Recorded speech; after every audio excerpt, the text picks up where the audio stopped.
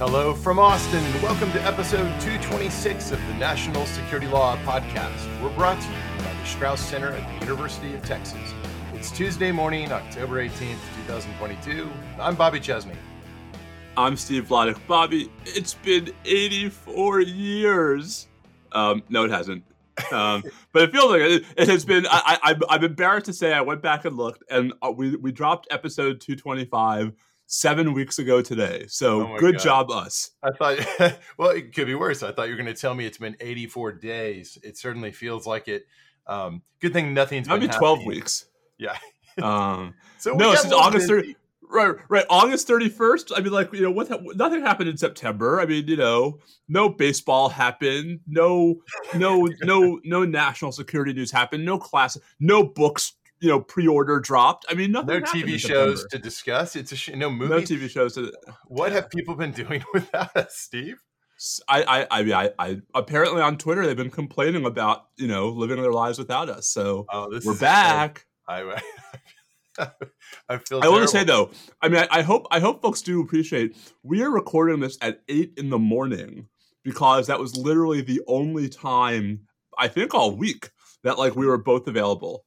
I think this is a new one for us. We've never done this on the early side. We might be much better like this. We're gonna find out. More caffeinated, less loopy. Yeah, so I was out on an early morning walk in the neighborhood, and as I said to you earlier, I saw Karen, your wife, was out jogging, and she was like, "You guys are recording at 8 a.m." It's like, who are you people? Who are you? Well, you're a guy like basically on a book tour, which we need to talk about more. And I'm not on my book tour yet. Yeah, you are on the Dean tour. That's the real issue. Well, it's both, but it is both. But it's bad for the podcast. The real problem is like I'm doing all of this university service, and I have no idea why I agreed to do any of it. The told you so's are like right there at my fingertips, waiting to burst forth like lightning from the emperor's hands. I know, but someone's got to defend academic freedom in this university. Oh, I don't think it just depends on you, my friend. I'm kidding. I know. It is a busy docket for us today. We've got all kinds of Trumplandia stuff. Yes, including Trump SCOTUS, Trump subpoena. We've got a seasonal sale on Trump gear and coverage. We've got a state secrets policy drop. Very quiet. A couple of quiet policy drops by the Biden administration. So there's a new Justice Department state secrets policy. It's short. It's not actually very exciting, but we'll talk about what it is and how it compares to the status quo ante. We've got it's not PPG now. It's PPM. A new drone strikes, as it were, policy, although I think that's a misnomer. It's a lethal force or direct action policy, and it does not matter what the platform or means of the strike is. In any event, we got a new policy, and we'll talk about that. We got to at least mention the fact that there's also an executive order relating to the electronic surveillance activities of the U.S. intelligence community, how this relates to the privacy rights of European EU citizens. And all this is part of the ongoing back and forth, trying to get the legal obstacles cleared away for companies to be able to exchange transatlantic data between the EU and cross-Atlantic data transfer. Exactly. So we're gonna break that down in more detail in the later episodes. Too meaty to wedge in here, but we'll save that one for 2025. And meanwhile, you've got like real cases you're involved in and things happen in them. Things have happened in my real cases. And since we last recorded, pre-orders for my book dropped. So our prophecy that this is going to turn into the pre-order my book podcast, I think it may come true in some degree. That's tinyurl.com/shadow docket. Just FYI. Order now. tinyurl.com/shadow docket. Okay, so we're gonna do that like 10 times during the show because that we're contractually obligated to you. I should just like create like a little, just like our ballpark music, which I can click a button. Yes. You should. You should definitely do that. And speaking of ballparks, I fear we might run out of time without being able to talk about the collapse of the New York Mets. So Lord. That would be a shame. Is anything more predictable than us being crushingly disappointed by what happened in the playoffs? No. And for that matter, falling out of first at the end of the year. Oh well, I was in Atlanta for the Saturday night game. So you're saying it's your fault? It might be. All right. We have a hard stop in less than an hour. So based on past performance, this is going to be an issue. Let's jump in. Trump. So what do you want to do with Trump first? I defer to you. There's a whole bunch of different threads. What about this? The overview of the different pieces of ongoing litigation that we're going to cover. Okay, so I think there are now two major threads, one of which is the continuing Mar-a-Lago Palooza related litigation, which really sort of accelerated since our last episode. Yeah, we kind of missed we were just like guessing what might happen. Maybe it'll be this. The whole special master thing has been between episodes for us. It's pretty remarkable how long it's been since we recorded. Yeah. But so to make a long story short, on Labor Day, Judge Cannon issued this pretty stunning ruling that appointed a special master that enjoined the Justice Department from relying upon all of the materials it had seized from Mar-a-Lago, except for certain counterintelligence purposes, and that was vague. DOJ sought a partial stay of that decision from the 11th Circuit, especially the part that blocked DOJ from accessing the classified materials it had seized from Mar-a-Lago. A unanimous 3-judge panel of the 11th Circuit, including 2 Trump appointees, sided with DOJ. Bobby, I think, wrote a very thorough and, to me, unanswerable opinion about why. Yes. Trump then waited a couple of weeks. Can we say real quick? I mean, basically, the fundamental point that he does not own these documents. These are not his documents. And the fact that's right. The fact that you were the government, whether you were the executive before when they were created, doesn't mean they are your property into the future. They belong to the abstract entity that is the government, not the former president.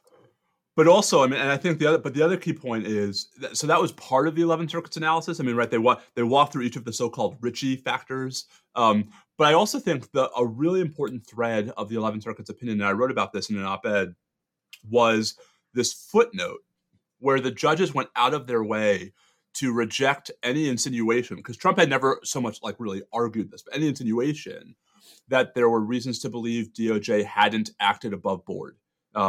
Right. And the court goes out of its way to say, we see no evidence. No, there's zero actual evidence. Look, this kind of reminds me of all the election fraud very talk, much so. Where there's lots of press conferences and tweets or whatever platforms being used, lots of talk, but in court, nada.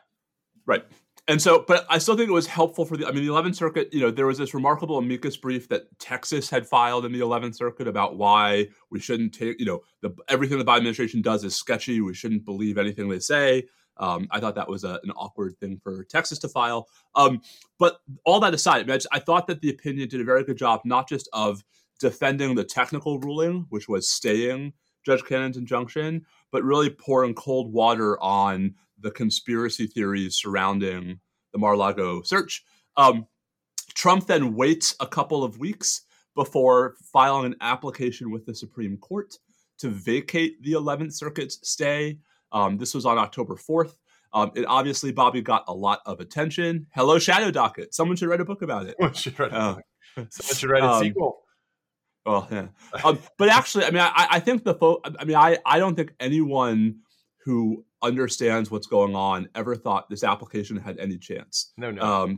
And it duly got nothing. But I should say, but part of that's because the application was not about the merits of the search. It was not about, Bobby, even the ownership issue that you described, right? It was a very, as I tweeted, it's what a good lawyer does to appease a bad client, right? It was I think, meritless but non-frivolous jurisdictional argument about what the 11th Circuit could and could not do in the DOJ stay case without any sort of discussion of the merits. And so it was part of why I think it was a non-starter is because what it was seeking was so modest and minimal that it was never going to work. So anyway, on Thursday of last week, right, the Supreme Court denied the application with no explanation and with no public dissents. So so what's left of track one, we said there were two tracks. What's left of track one, DOJ still has its appeal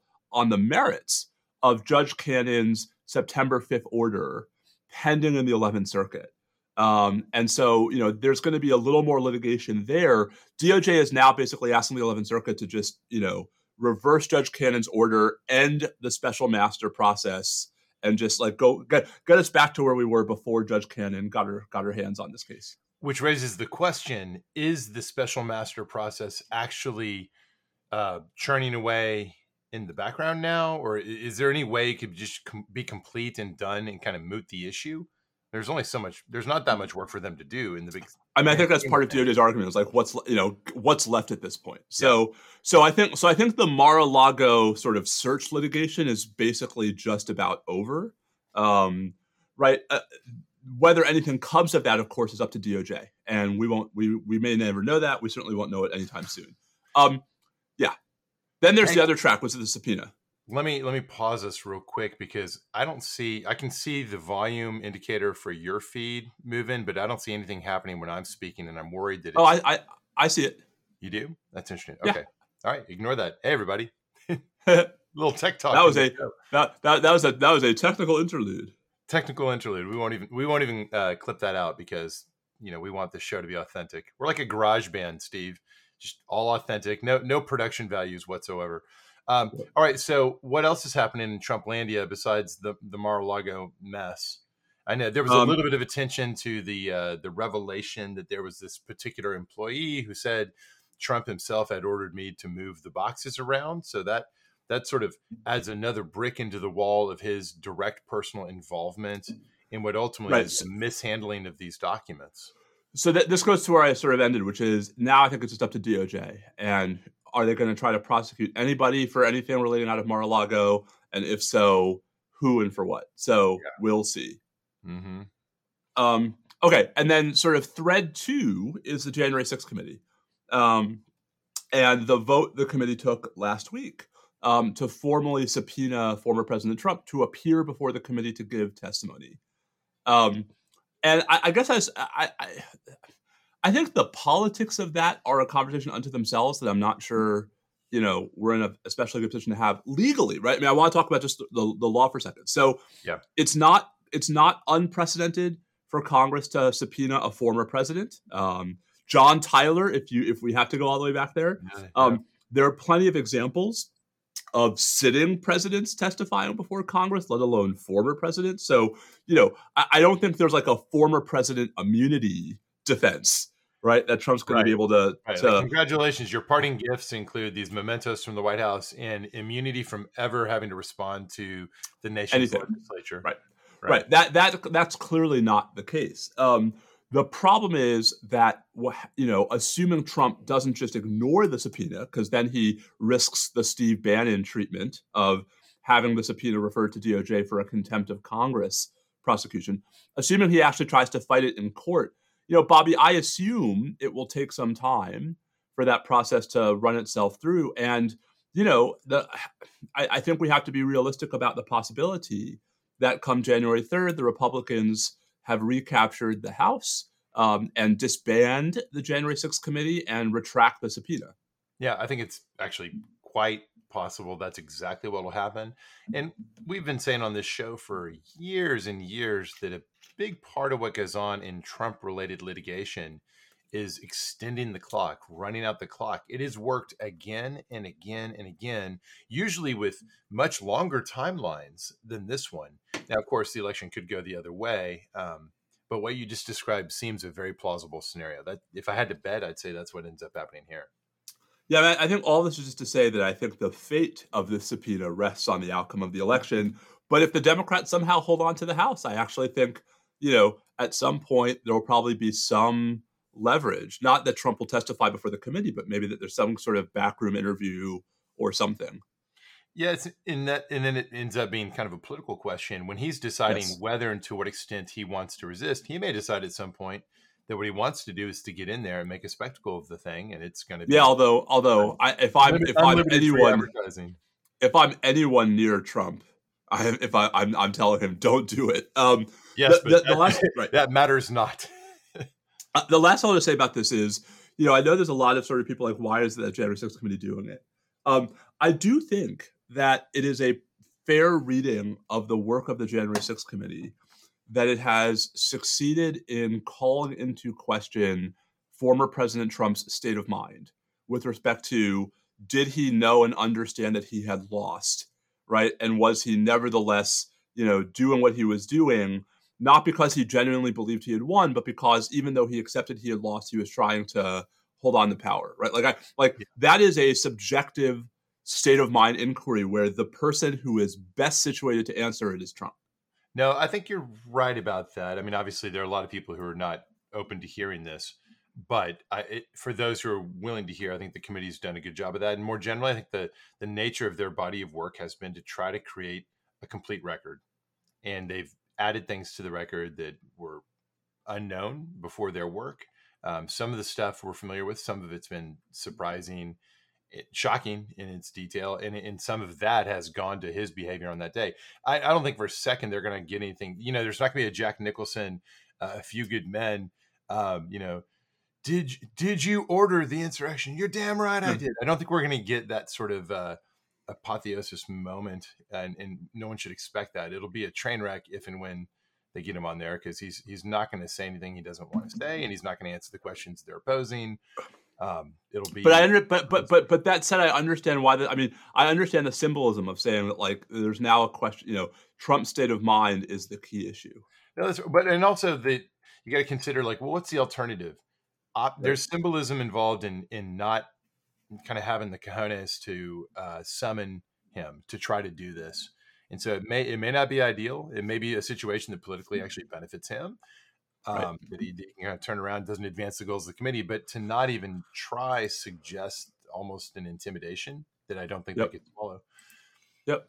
I'll just note here that I recently listened via Audible to Peter Baker and Susan Glasser's book, The Divider, Trump in the White House, 2017 to 2020. Steve's got his copy right there. So Peter and Susan, we are supporting y'all by purchasing in various ways your work. So it's really good. A lot of it, for those who follow it closely, a lot of it's familiar, but there was definitely a lot that seemed new to me. And the weight of it all, Steve, I felt so it's almost like we've been on a vacation from thinking too hard and too closely about those years and some of the uglier moments. To read that book or to listen to it is to deep dive back into it. Yep. But they put a pretty heavy emphasis and pretty explicit emphasis on the connectivity between the larger authoritarian wave around the planet, which is on fulsome display, of course, in the monstrosity of what the Russians have been doing, on the imperial moment that Xi is having in Beijing this past weekend, and all the things associated with this, and lesser versions of it elsewhere.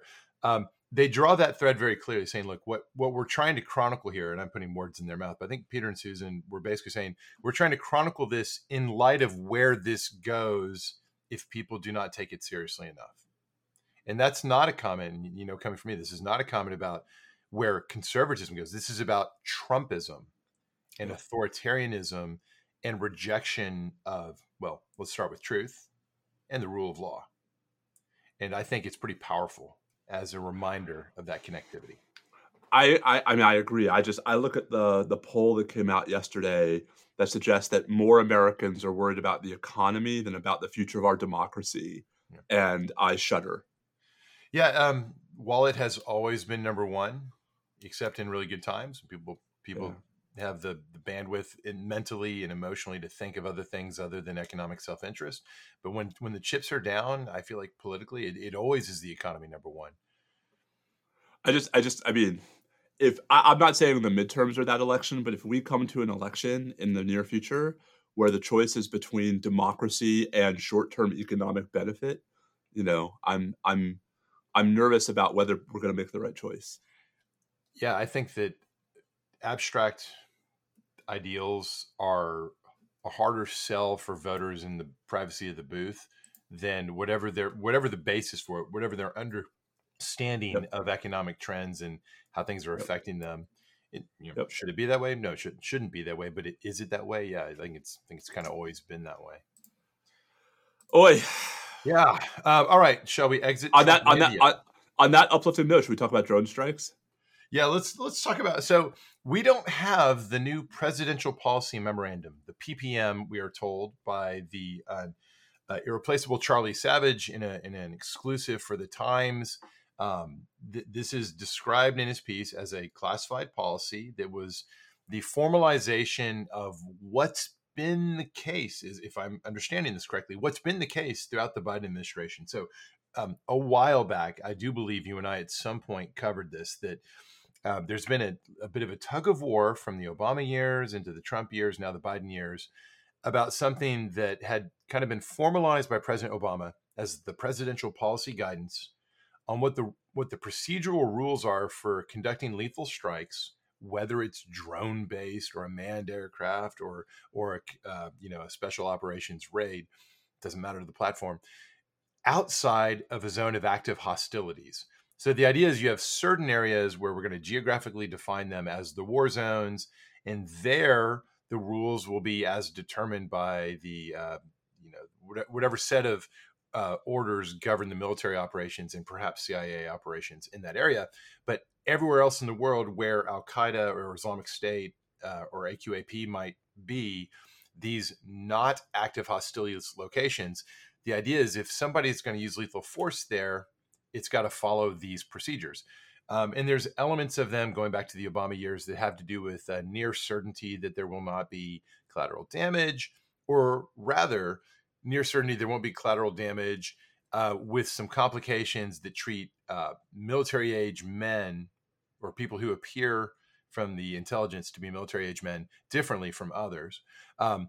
Stuff about capture cannot, if capture is feasible, you're supposed to capture first. There's a preference for capture, other odds and ends like that. But I think the key piece is how far up the chain of decision making it has to go to put a person's name on the list of people who, once spotted under those circumstances, can be the basis for such an attack. In other words, being put on the targeting list.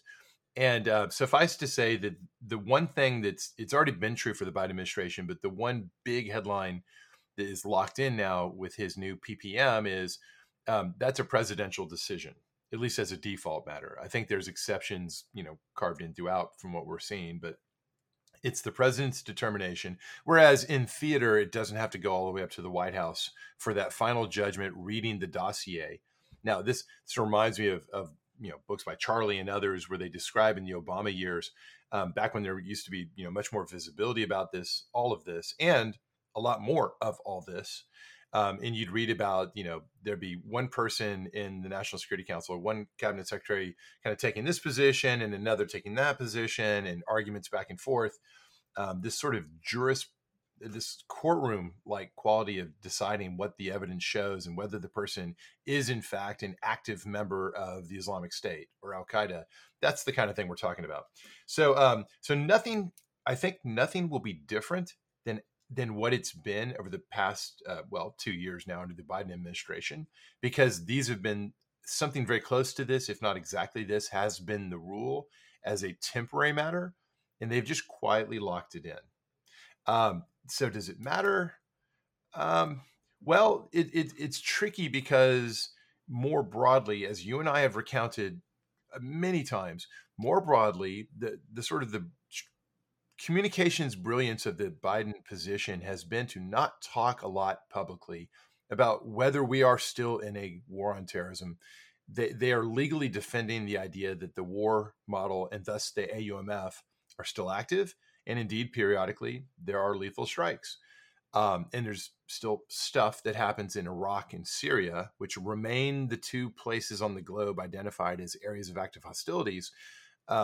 But more broadly, the pace of operations has just elsewhere kind of gotten, except Somalia, perhaps, it's gotten very, very quiet. We've had one, maybe two strikes in Afghanistan. There are somewhat frequent strikes in Somalia against al-Shabaab, but it's been a couple of years, I believe, since any strike with lethal force in Yemen, which is remarkable. And it's been many years, at least 4 years, I think, since it's been done in the Fatah region of Pakistan. So it's not that they've said the global war on terrorism is over. They obviously don't use that rhetoric at all.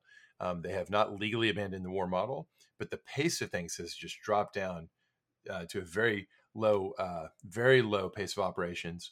And therefore, does it matter that this particular policy has been locked in? It's been the policy for a while. Not much is happening anyways. Is that a cause? Is that an effect? Or is it just a coincidence or correlation? Very hard to say. But one thing's for sure, we have quietly moved beyond the post 9/11 period, which is not to say that the threat is gone, because it's not. AQAP, Islamic State, Al Qaeda, in various degrees, they're all out there, and in other groups besides, and there's been further metastasization. But the paradigmatic dominance of the counterterrorism model clearly has fallen back into a secondary tier. It's still important for the federal government, but it's not the dominant model anymore. I mean, I think that's all true. I would just add one last thought, which ties together the drone strike policy, the state secrets memo we're about to talk about, and the redress data transfer EO that we're going to sort of briefly allude to, which is all of these, I think, Bobby, are salutary developments, and all of them can be undone with the stroke of a pen. And so, for meaningful change in this policy space, I mean, I'm just going to sound like a broken record, but hey, Congress, remember? Like the inability to get any meaningful, I mean, let's not FISA renewal, right? I mean, like just the sort of abdication of any meaningful responsibility by the legislature in this space, I think is, leaving us to these sort of stopgap Band-Aid, executive driven policy changes. I'm not sure I'm as big a fan, probably, as you are of some of these. Well, and I definitely don't think who needs a separation of powers. I don't. No, big fan of these policies, and therefore I don't bemoan the absence of statutory lock-in on them. Let's talk in that context about the state secrets privilege 3-pager. I don't want to kick this one too hard. It's just not very important, in my opinion. I think it actually is. I'll describe what's in it, and then I'll talk about what I think is really going on here. The critical thing is to understand that in the Obama administration, Attorney General Holder promulgated DOJ's sort of first big formal public policy about this, and it added in layers of review before the Justice Department would go to court to defend the privilege. Certain sign-offs, certain people had to be involved. It was one of these classic, let's make the Attorney General or the Deputy Attorney General, or have various high-level officials have to have personal buy-in on top of the existing procedural formalities of the state secrets privilege, which, going back to Reynolds in the 1950s, in the modern era, has always required that the agency that owns the information at issue, as it were, the one that wants the privilege invoked on its behalf because there's some litigation that involves it, the head of that agency already had to personally consider whether the privilege should be raised and had to personally ask for it to be raised. The DOJ innovation back in, what was it, 2009 even, Steve? Sometime very early in the Obama administration, we basically said, like, okay, but there's also now got to be sort of a broader Justice Department leadership engagement to see whether we really agree with this. It can't just be done by the litigators on behalf of the intelligence community. So that's already the deal. The new policy, which dropped very kind of quietly at the end of September, so quietly, in fact, I was not aware, even though I have a short essay, a case comment coming out in Harvard Law Review that is now, it's too late to reference this thing. I was anxious when I saw there was a new policy and I wasn't going to be able to reference it until I read the thing and I realized, oh, this wouldn't have changed anything I wrote about the recent Supreme Court cases that touched on the privilege. So there's some additional procedures. I don't mean to say it's absolutely nothing, but they just kind of thickened and further specified the procedural wickets about who's got to sign off on invocations. It's not changing the calibration of when it's appropriate for the government to assert the privilege. There's greater clarification about consultation between DOJ and the Director of National Intelligence. There's a timeline that I think is probably something they were trying to build into this and helped give rise to this. They've created a 40 calendar day default rule for when DOJ needs to get notice of the desire on the part of the intelligence community to have the privilege invoked. And I think part of what's going on here is there probably have been instances where DOJ got jammed, where there was not a lot of notice given, not a lot of time for the senior officials to engage on the question. And this is an effort, albeit suffering from the inevitable exception for when there's no time, but it's an effort to try to put things on a slower pace so they can do a more serious review. And nothing wrong with that. That's a good thing, I think. And then there's a similar sort of, you can almost read between the lines that this has been a problem in the past, a similar requirement that if circumstances change, then the attorney general's got to be brought back in, or that the head of the requesting agency and the attorney general both must be brought back into the decision-making process for a second bite at the apple. So this is the idea that, well, it may have presented in a way that warranted the privilege on the front end, but if at some point in the litigation there's new information that might call that into question, the AG in particular is supposed to have a second chance to reconsider this, and so too on appeal. Is this just sort of a bit of house cleaning, or was there any episode that got under the attorney general's skin when he realized things had changed and he wasn't asked to reconsider? Don't know. Anything wrong with this? Not at all. These all seem very, very smart, modest tweaks, but they don't change in any meaningful way, in my opinion, where we're going to see the privilege invoked or how hard the government's going to defend it. There's a little bit at the end about how in criminal cases where the state secrets privilege is not available to the government, that's always been clear about the state secrets privilege.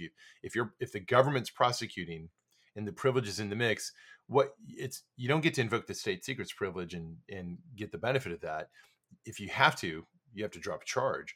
But this is where SIPA fits in. But there's always been this sort of interesting academic question about, in the criminal cases, do you nonetheless, before going through the SIPA process, when the government wants to get the benefits of SIPA, does it also need to go through these state secrets procedures? And now DOJ's policy is, it effectively says, look, the courts are split on this and what the nature of what's going on is. But just to be clear, we're going to go ahead and use these procedures in that setting too. So a little additional layer of process, no real harm in it, maybe some good in it.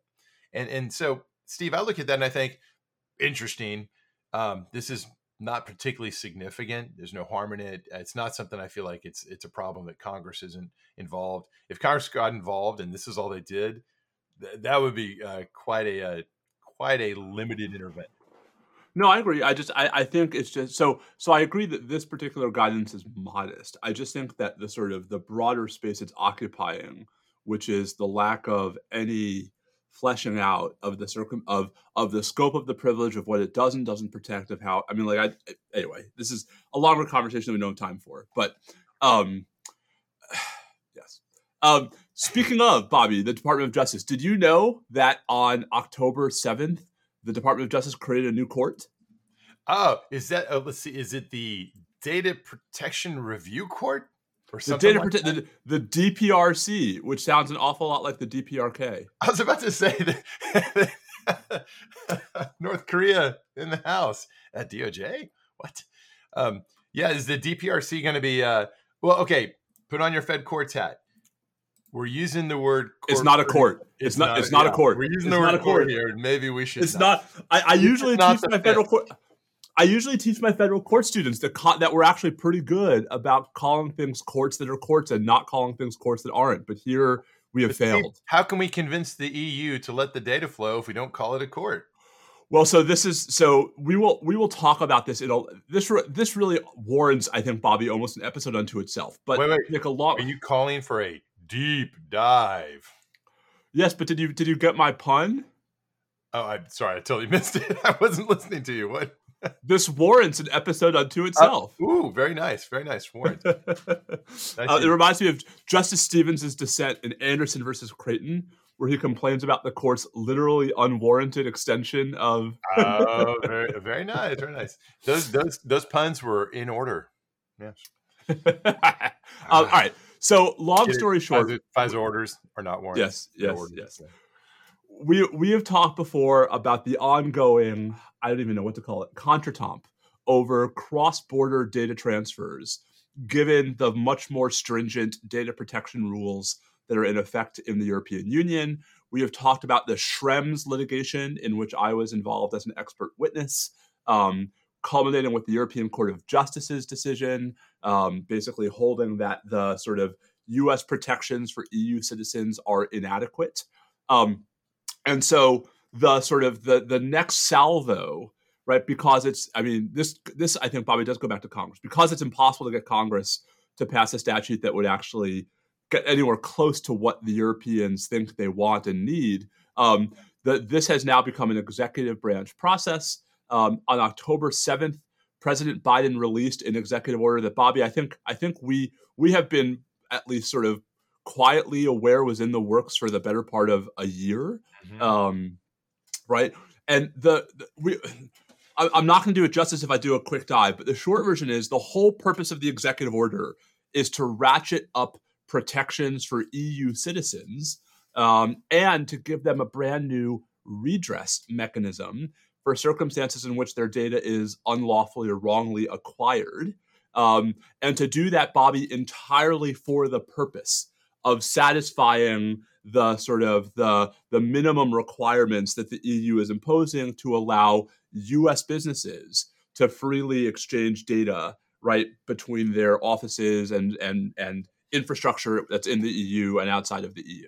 Exactly. So the European model is that at least so long as there's someone willing to litigate it as to the other country, there has to be, in the other country that will be receiving the data of EU citizens, there has to be systems in place that satisfy EU legal standards for the protection of that data.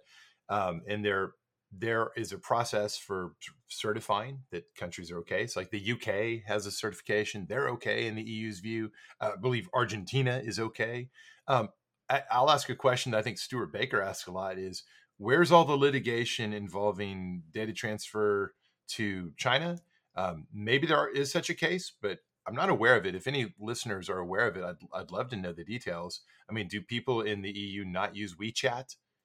And has WeChat passed muster here? But I do know this. It is always under litigation pressure whether the United States takes enough care.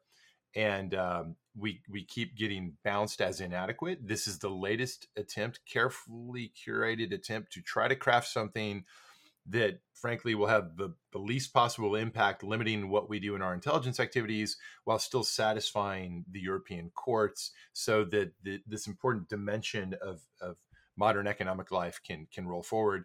And so they've said things in this order along the lines of, at least vis-a-vis EU citizens, or maybe we should say EU territory, any intelligence collection will only be done when, quote, necessary, close quote, to advance a stated intelligence priority.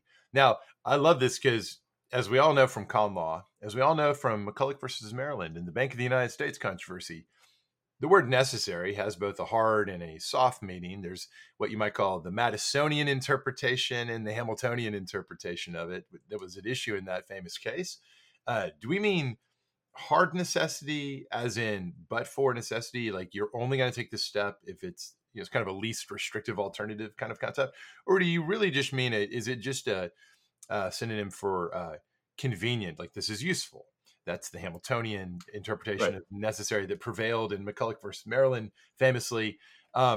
Steve, I do believe the executive order does not actually, it says necessary. It doesn't raise the definitional question, but it leaves open the possibility, I would say certainty, that the U.S. interpretation is more along the lines of flexible necessity. I cannot imagine it's hard necessity, or at least it's an understanding of necessity where it would not be hard to satisfy this programmatically. But I will just say there is an iron. I mean, we will talk in much more detail about the details because the details are fascinating. I mean, the DPRC is quite a thing. Right. So let's pivot to that. So like that was the thing I was talking about, was the substantive piece, but then you've also you've got to have a court that can hear your claim, right? And so one way to do this would have been to create some kind of cause of action in district court. That is not what they did. So because the executive branch can't do that by itself. Well, yeah, there is that, but also they are certainly not asking Congress to do it. Right. So what is this thing that they're calling a court, and explain, because not all the listeners are going to immediately grasp. Why is this not actually a court? They said it's a court. It's going to act like a court. It's like, is this like the Facebook oversight board where we kind of Yes. it's a court? Yes. Is it like the fob? Kind of. So again, I think to do it justice, we need to have more time. But the short version is, it is basically an internal executive branch adjudicative mechanism where the executive branch is allowing itself, right, to be sort of claimed against by EU citizens who believe their data has been wrongly acquired. And if the EU citizen succeeds in their challenge, the executive branch is committing itself, is binding itself, right, to not take any further action based upon that data, to segregate it, to destroy it, to do whatever it is to sort of, provide redress, which is the whole point. Now, what is stunning about this, and I'm kind of shocked that this hasn't gotten more attention, is that in this move, the Biden administration has given far greater redress to EU citizens than Americans currently have. Right? I mean, this wouldn't have been necessary if it actually were the case that there were adequate existing judicial remedies for even American victims of unlawful surveillance. And so I just, every part of me understands why the Biden administration did it. Query whether it will succeed, and query whether this is actually a world, this is the way that we should be doing these kinds of policies, going back to my point about Congress. But, c'est la vie. We'll do more on this in a future episode. We'll definitely go deeper on this one. So much more to say. Yes. Okay. But I should say, in the ballpark of, tech and data and news, I mean, I think it's also worth noting that since last we recorded, the Fifth Circuit decided the HB 20 social media content moderation case, which has big implications for our universe, right? The Fifth Circuit upheld the Texas social media law on on a series of grounds, but sort of largely on the theory that that content moderation is conduct, not speech, that these social media platforms are common carriers. I mean, all the sort of big bad. It is now, I think, Bobby, inevitable that the Supreme Court's going to take this issue up this term. For sure, because the 11th Circuit, the Florida came out exactly the other way. But it's took a different view. This idea has really caught fire more than I think years ago people would have thought possible. It's going to be really big when the court has to take this up. Something else we can talk about in the future episode is why I think the common carrier idea is nonsense, but that's a separate issue. And then there's also the court-granted cert in a pair of cases about Section 230 of the Communications Decency Act and 230 immunity. So this is actually quietly relating to the Anti-Terrorism Act and stuff. Correct. You and I, maybe decades ago, had some peripheral involvement in studying this. When can the material support concept be used as the basis for civil liability, where banks that Hamas interacted with kept being sued, like Arab Bank, I think, and a few others. So suffice to say, this is actually, I mean, at the beginning of the Supreme Court term, people are often looking for themes. I think one of the big themes is going to be sort of tech and speech. It's inevitable. That's right, because these are some of the big issues of our times. No surprise to see the court there. Now, you have some stuff moving through the docket, and I know that we're running short on time, so I want to make sure we talk about both the book and your litigation. What's happening in the court of Steve? In the court of Steve. Another faux court. What is a court? That should be our episode title. What is a court anyway? What is a court? So I think folks who have listened before know that I've been involved in Steve Donziger's appeal of his criminal contempt conviction. We filed a cert petition, Bobby, in September, asking the Supreme Court to step in and consider whether federal courts, back to what is a court, have the power to appoint private special prosecutors to try criminal contempt offenses that DOJ refuses to prosecute. DOJ, Bobby, had initially waived its right to file a response, but the Supreme Court just yesterday called for a response from DOJ. So DOJ now is going to have to file some kind of opposition, I assume, and then we'll reply. So this probably pushes a decision from the court about whether to take this case or not into at least January, maybe even February. But So that's one. We had a cert petition that was pending about whether the federal courts of appeals could resolve the existence of like a Bivens cause of action when the only issue that's being appealed is qualified immunity. So the sort of the interaction between defenses and causes of action, that was denied last week. So there's one thing off my desk. And then, but also just yesterday, we filed a petition for rehearing en banc in Larrabee in the DC Circuit about court martials for retired service members. That old soapbox. And folks might remember back in August, we lost 2-1 in the DC Circuit. Judges Rao and Walker held that it was constitutional to court-martial retirees for post-retirement offenses. Judge Tatel dissented. And so now we are asking the full DC Circuit if they will rehear the case. No timeline on how that will move. Indeed, the DC Circuit often moves slowly on en bancs. Case in point, Al Hila, the big Gitmo case. Bobby, that was argued September 30th, 2021, and we're still waiting for a decision. So the wheels move slowly. Listen to our prior episodes. So I can even remember what we thought about that. Maybe that's what they're doing. What did we think we thought? Maybe they were. And then there's the book. Episode. Yes, and then you say there's a URL, tiny URL. Tell me that again. tinyurl.com/shadow docket. So anyway, so on September 6th, we dropped the pre-order link for the book. The book is now actually, Bobby, just about done. We're up to galleys. I get my galleys, I think, in a couple weeks.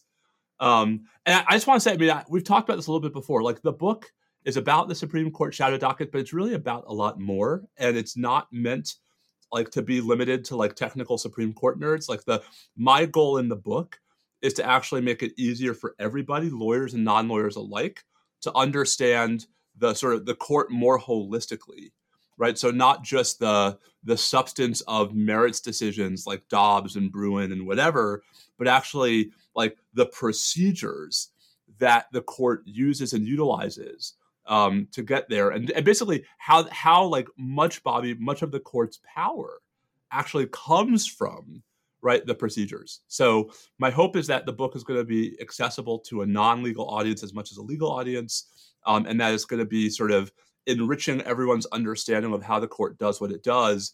Even though, I mean, there's a very clear through line of criticism, but there's also a descriptive account that I hope even those who are more inclined to defend the current court will still find interesting and useful. So I'm on your Amazon page for the book, and I was checking things out. I see there's an audio version. Do you know who reads it? Is it you? I think it might be. So there are folks online who have put in a campaign for Karen to do it, so she can annotate it as she goes. What is Karen think of that?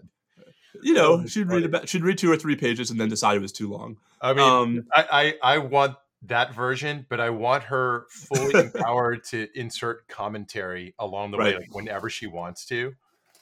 I was wondering if I was wondering if Justice Alito might be available to read the audiobook version. I think that would be a big hit. I love every bit about this. I think the Karen commentary, the annotated shadow docket with commentary, the director's cut. Your book weighs 1.74 pounds. I see. I don't know how they know that, since we haven't even finalized the thing. I guess they're good at estimating these things. I'm thoroughly entertained. I'm also interested, like, if you bought this, you might also be interested in. And Jared Kushner's just released memoirs in there. That's pretty good. But also Linda Greenhouse's book. So Chemerinsky's book, couple of Chemerinsky books. Mostly it makes sense. The Jared Kushner Linda's book fits. I don't know about Jared Kushner. Oh my God, this is great. All right. Fortunately, we are. But anyway, so I will just say, like, I would, obviously, I would love it if folks would pre-order the book. Pre-orders are enormously important to a book's success, because when the bestseller people do their thing, they're looking at all the purchases of the book. Bobby, not the first week it's on the market, but up through the first week it's on the market. So all pre-orders count toward those numbers. So buy one for your friends, buy one for your family. If you want me to sign it, send it to me, and I'll sign it and send it back. It's Cyber Tuesday. Time for your holiday shopping. Buy this morning. tinyurl.com/shadowdocket. Even though it won't be out till May, it's more of like a Mother's Day present. Steve, let's give away some free podcast episodes. If you buy the book, tune into this feed, and you will every time we put up an episode, you'll have free access to it. Unless and until we ever start charging for this. I love that. Free access to our free podcast. Free access. So as I had hoped and predicted, we have run out of time to talk about the Mets, which is great because I really don't want to talk about the Mets. Yeah, time's run out on us, just like it ran out on them. Good heavens. All right, we will find more time for frivolity when we have time to be frivolous. Bobby, over under next episode coming out in 7 weeks. Oh, under for sure. Absolutely under. What if I say 4 weeks? Over? All right, well, we will try to get back to you guys as soon as possible. Until then, he is at Bobby Chesney, and he's on tour. I'm at Steve_Vladeck. And we are at NSL Podcasts. The book is tinyurl.com/shadowdocket. The Mets are terrible, and the Giants are somehow 5-1. So stay safe out there, everybody. Adios.